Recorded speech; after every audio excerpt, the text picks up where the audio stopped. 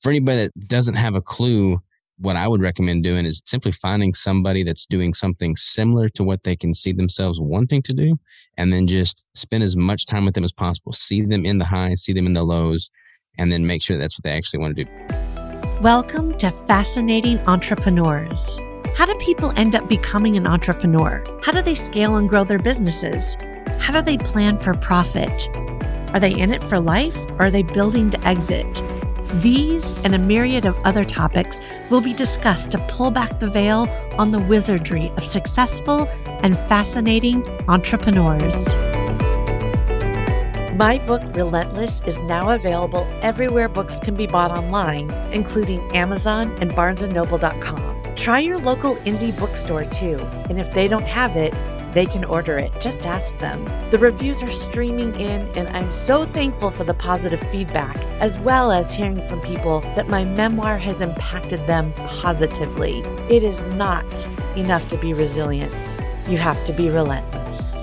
You can go to therelentlessbook.com for more information. Thank you so much.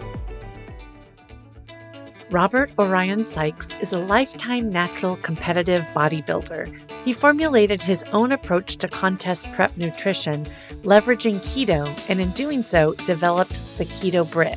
He earned his pro status with bodybuilding in 2017 and runs his coaching programs via his company, Keto Savage. Now let's get right into it.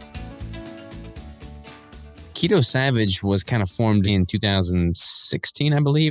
I just started the ketogenic diet not long before that, and I wanted to just put myself out there into the business entrepreneurial space, and that seemed like a viable name. I like the word savage, and I do too. It just fit.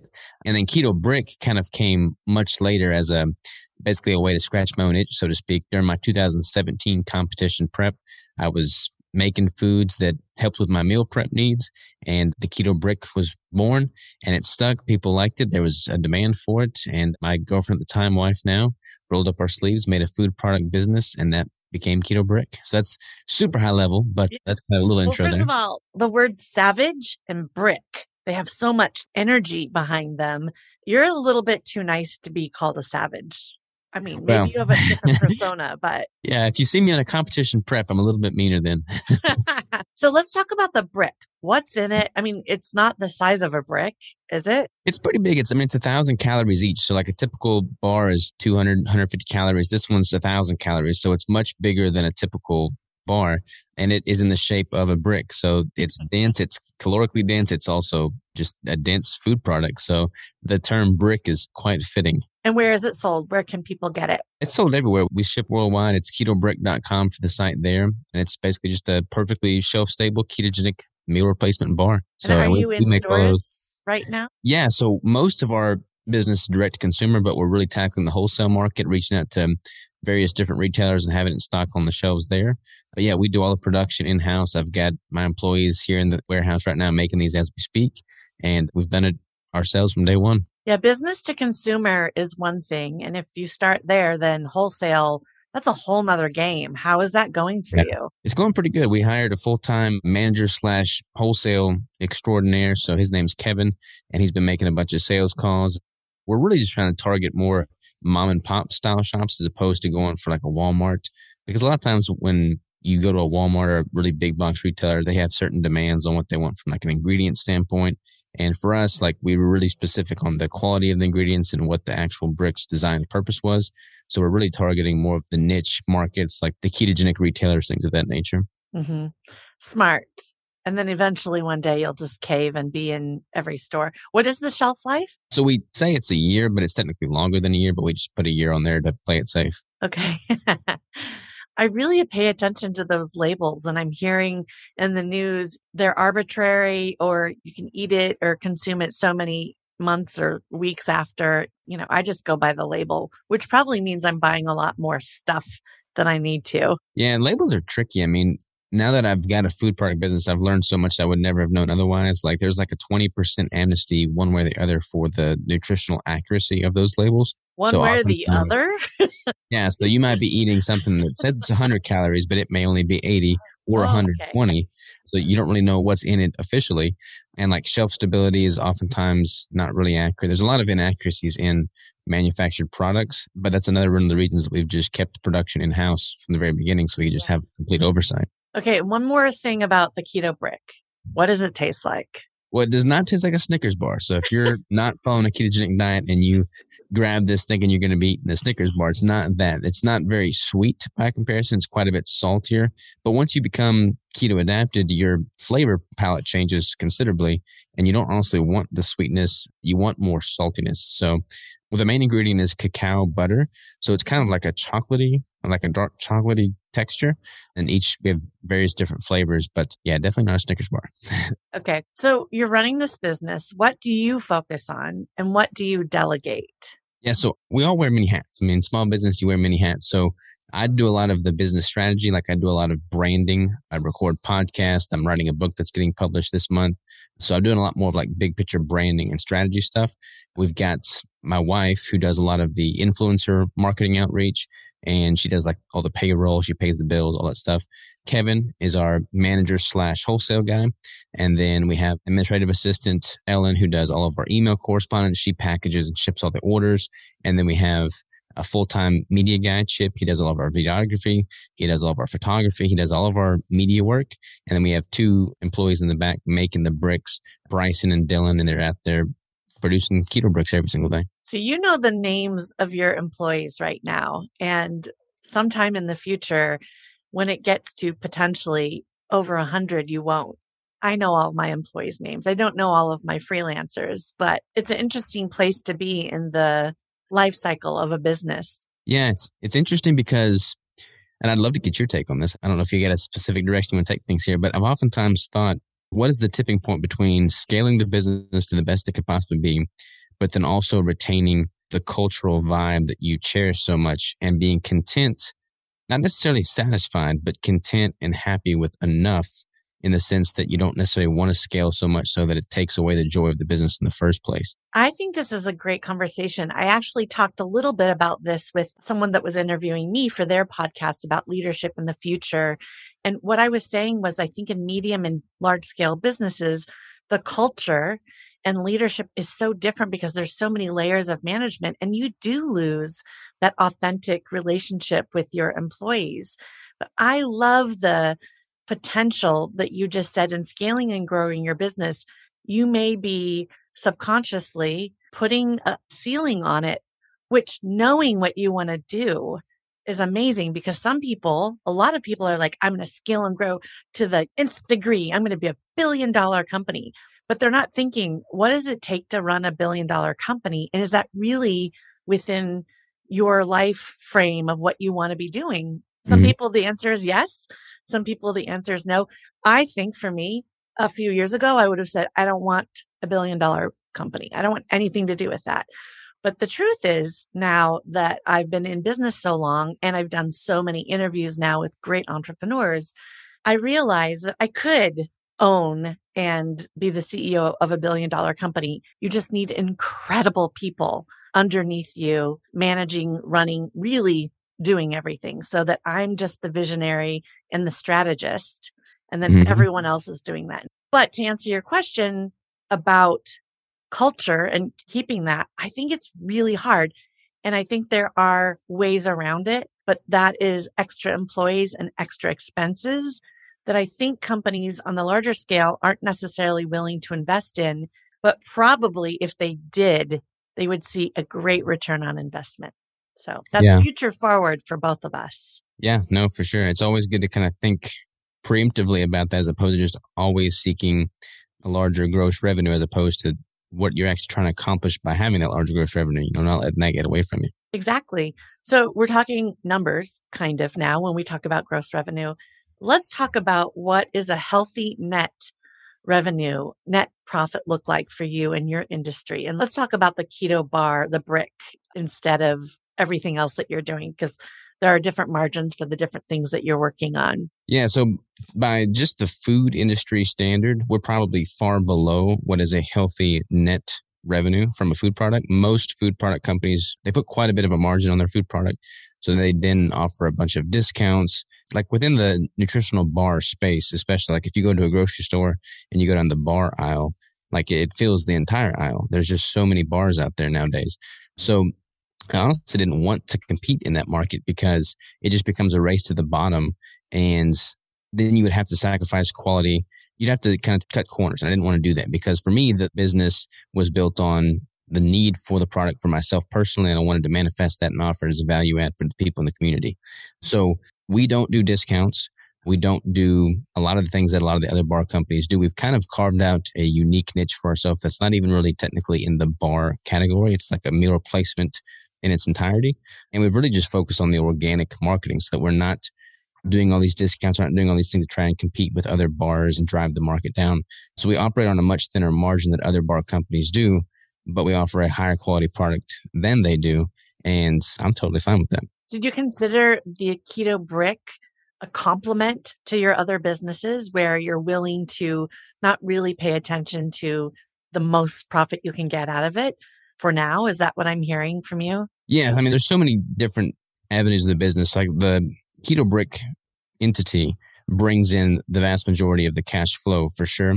But I mean, there's less margin on the Keto Bricks relative to like my online coaching or the books or the online courses, which are mostly all digital products. So by having all of those in tandem, we can stay safe. We're also actually starting an apparel company. We're going to do all of our own screen printing and have our own apparel design. So that'll be a great margin as well relative to the food product. So really just kind of figuring out different demands within our target market and then giving the people what they want in that regard and staying on brand across all the different sub brands. Yeah, I love that you're really expanding into your brand with things that are really relevant. And it made me wonder, so you're a bodybuilder, you're an athlete, health guru / health nut, whatever. But you're an entrepreneur and I can really see the wheels turning. Did you know that you were going to be an entrepreneur and in your own business as a younger person? I knew that I wanted to. I didn't know how to. So I had done all kinds of get rich quick online schemes. I'd done all the YouTube gurus for ways to make money online, drop ship products, sell on Amazon, all that stuff. And nothing really worked for me until, I mean, a big pivoting point for me was when I read Gary Vaynerchuk's book, Crush It, because that was all about, look, double down on your passion, add value, live and breathe that. And that's what I started doing because I was so passionate about fitness and nutrition, bodybuilding and the ketogenic diet. So kind of combining all those passions and creating a business and value add out of that led to where we are today. And it's just like, for me, it's very invigorating because I get emails every single day about something I've said on a podcast or some form of content I put out in a YouTube video, or the bricks themselves have had a positive impact on people's health. And for me, that's what it's all about. That's awesome. You mentioned Gary Vee, who at one point he turned me off and then he really just broke through to me. And I really do like what he stands for and what he's putting out there in the world. So I'm going to ask you, are you moving into NFTs and crypto and anything along those lines within your business? I am not. Not that I wouldn't in the future. Yeah. But I have not pulled that trigger yet. I mean, honestly, I haven't watched much of Gary Vee's stuff lately. For a while there, he was just getting very repetitive, and he'll admit to that as well. But that's kind of like the beauty of what he says. Like, it works. He just keeps saying the same thing. And once you've heard it enough times, you just need to stop listening to it and go apply it. Go do it. So that's what I've been doing. I've just been having my head down and putting in the work and not really doing much consuming of content because I'm doing much more creating of content. But yeah, I know he's hot on NFTs right now. Yeah. And I haven't had enough mental bandwidth to dive into that world just yet, but I probably should. Yes. I was telling the guy that was interviewing me yesterday, NFTs, the metaverse, all of that stuff, it's not the future. It's actually right now. And I can't think of anything like right off the top of my head that would be an absolute fit. But I would encourage you to start looking at that, whether it's Gary Vee or Mark Cuban or whoever touting it. It really is now. And you have such a young, incredible brand to be able to introduce something to your market that seems like it's ahead of times. Might be cool. Okay. I don't know how this turned into me giving you advice that you didn't ask for, but always good. What is the biggest challenge that you're facing today in running, scaling, owning, operating your business? Well, having a physical product, these past 2 years have been interesting from like a supply chain standpoint because all the prices have increased. Like FedEx and USPS have all increased their prices on me like 6 times, I want to say, in the last 2 years. So really kind of making sure that doesn't cut too deeply into my margins, and then just being strategic in how I continue to brand and grow the business has been good. Like all of my suppliers, their prices have increased on ingredients and things of that nature. So staying ahead of the curve in that regard has been challenging. I think once you have employees, I feel like managing people is without a doubt the hardest overarching aspect in a business. I've hired several people. I've fired several people. I've learned a lot in every interaction. I'm really proud of the crew we have now. I don't see any crazy issues in the near future. Hopefully that's the case. But managing people is without a doubt the most challenging thing that I've dealt with in the business realm. I would agree with you. I have a great team. It wasn't always that way. And really, you have to look to yourself and what you've done to learn how to write a great job description and outcomes, how to interview, how to source and qualify candidates, how to develop them. I mean, it is like, we have to do so much as entrepreneurs. It's so much work. And then you enter other human beings into the equation. And oh my God, it is not easy. Anyway, thank you for sharing that. So what are you looking at this year, to 2022, as a big strategy for growth? So we have a lot, like I've got a lot of digital services coming out. So the book is launching the 30th of this month. I'm really excited about that. What's it called? Ketogenic Bodybuilding. So it's all about competition bodybuilding from a natural competitor standpoint, leveraging the ketogenic diet. I'm going to be building out a companion course that accompanies that later in the year. I've got a baby on the way due in May. So that amidst all the business stuff is going to be interesting for sure. And then with the get a night nurse. If you have a night nurse, I've heard, I did not get the opportunity to do this, but it sounds so luxurious. Yeah, it'll be interesting for sure. I'll be wearing even more hats when that comes around. But yeah, that, and then we've got several new flavors coming out within the Keto Brick business. We've got the apparel company that we're going to start ramping up here as well. So lots of irons in the fire for sure. That's a lot of irons. Wow. Okay. So last question that I'd like to know is, what is one thing you wished you knew about starting and running a business that you didn't know before? Is there any shockers, both positive or negative? I was lucky because my uncle owns his own business. So I was able to work for him. I worked for him every summer for many, many years when I was in high school and even into college. And I had the luxury of just seeing his highs and lows. I was able to really kind of grasp what that was like. So that honestly shed a lot of light on the entrepreneurial world for me. There's definitely things that I've learned, like the extent of the sacrifices you make once you get into business. I mean, the hurdles that come your way that you would never even anticipate coming your way. And then, like, if someone was to give me a list at the beginning of all the things I would have to do to be successful in business, I don't think anybody would check off on that list and say, okay, yeah, this is what I want to do with my life. No, we shouldn't let anyone know these things, because nobody would say, you know what, that's for me. Yeah, it's like just daunting and overwhelming. But once you start getting into it, you start getting some momentum, you just start tackling those obstacles one by one day after another, and you're able to kind of make it through it all. But for anybody that doesn't have a clue, what I would recommend doing is simply finding somebody that's doing something similar to what they can see themselves wanting to do, and then just spend as much time with them as possible. See them in the highs, see them in the lows, and then make sure that's what they actually want to do. Because the entrepreneurial life is not like this glitz and glamour life that everybody likes to tout it as. I mean, that's just not the reality.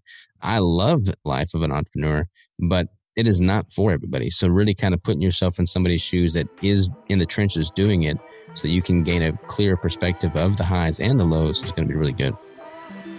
Robert talked to us about maintaining culture in business, how he approaches quality and profit with his food product, and all of the things he's building to augment his company this year. For more information, go to the show notes where you're listening to this podcast.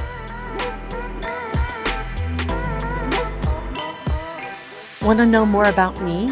Go to my website, officialnatashamiller.com. Thank you so much for listening. I hope you loved the show. If you did, please subscribe. Also, if you haven't done so yet, please leave a review where you're listening to this podcast now. I'm Natasha Miller, and you've been listening to Fascinating Entrepreneurs.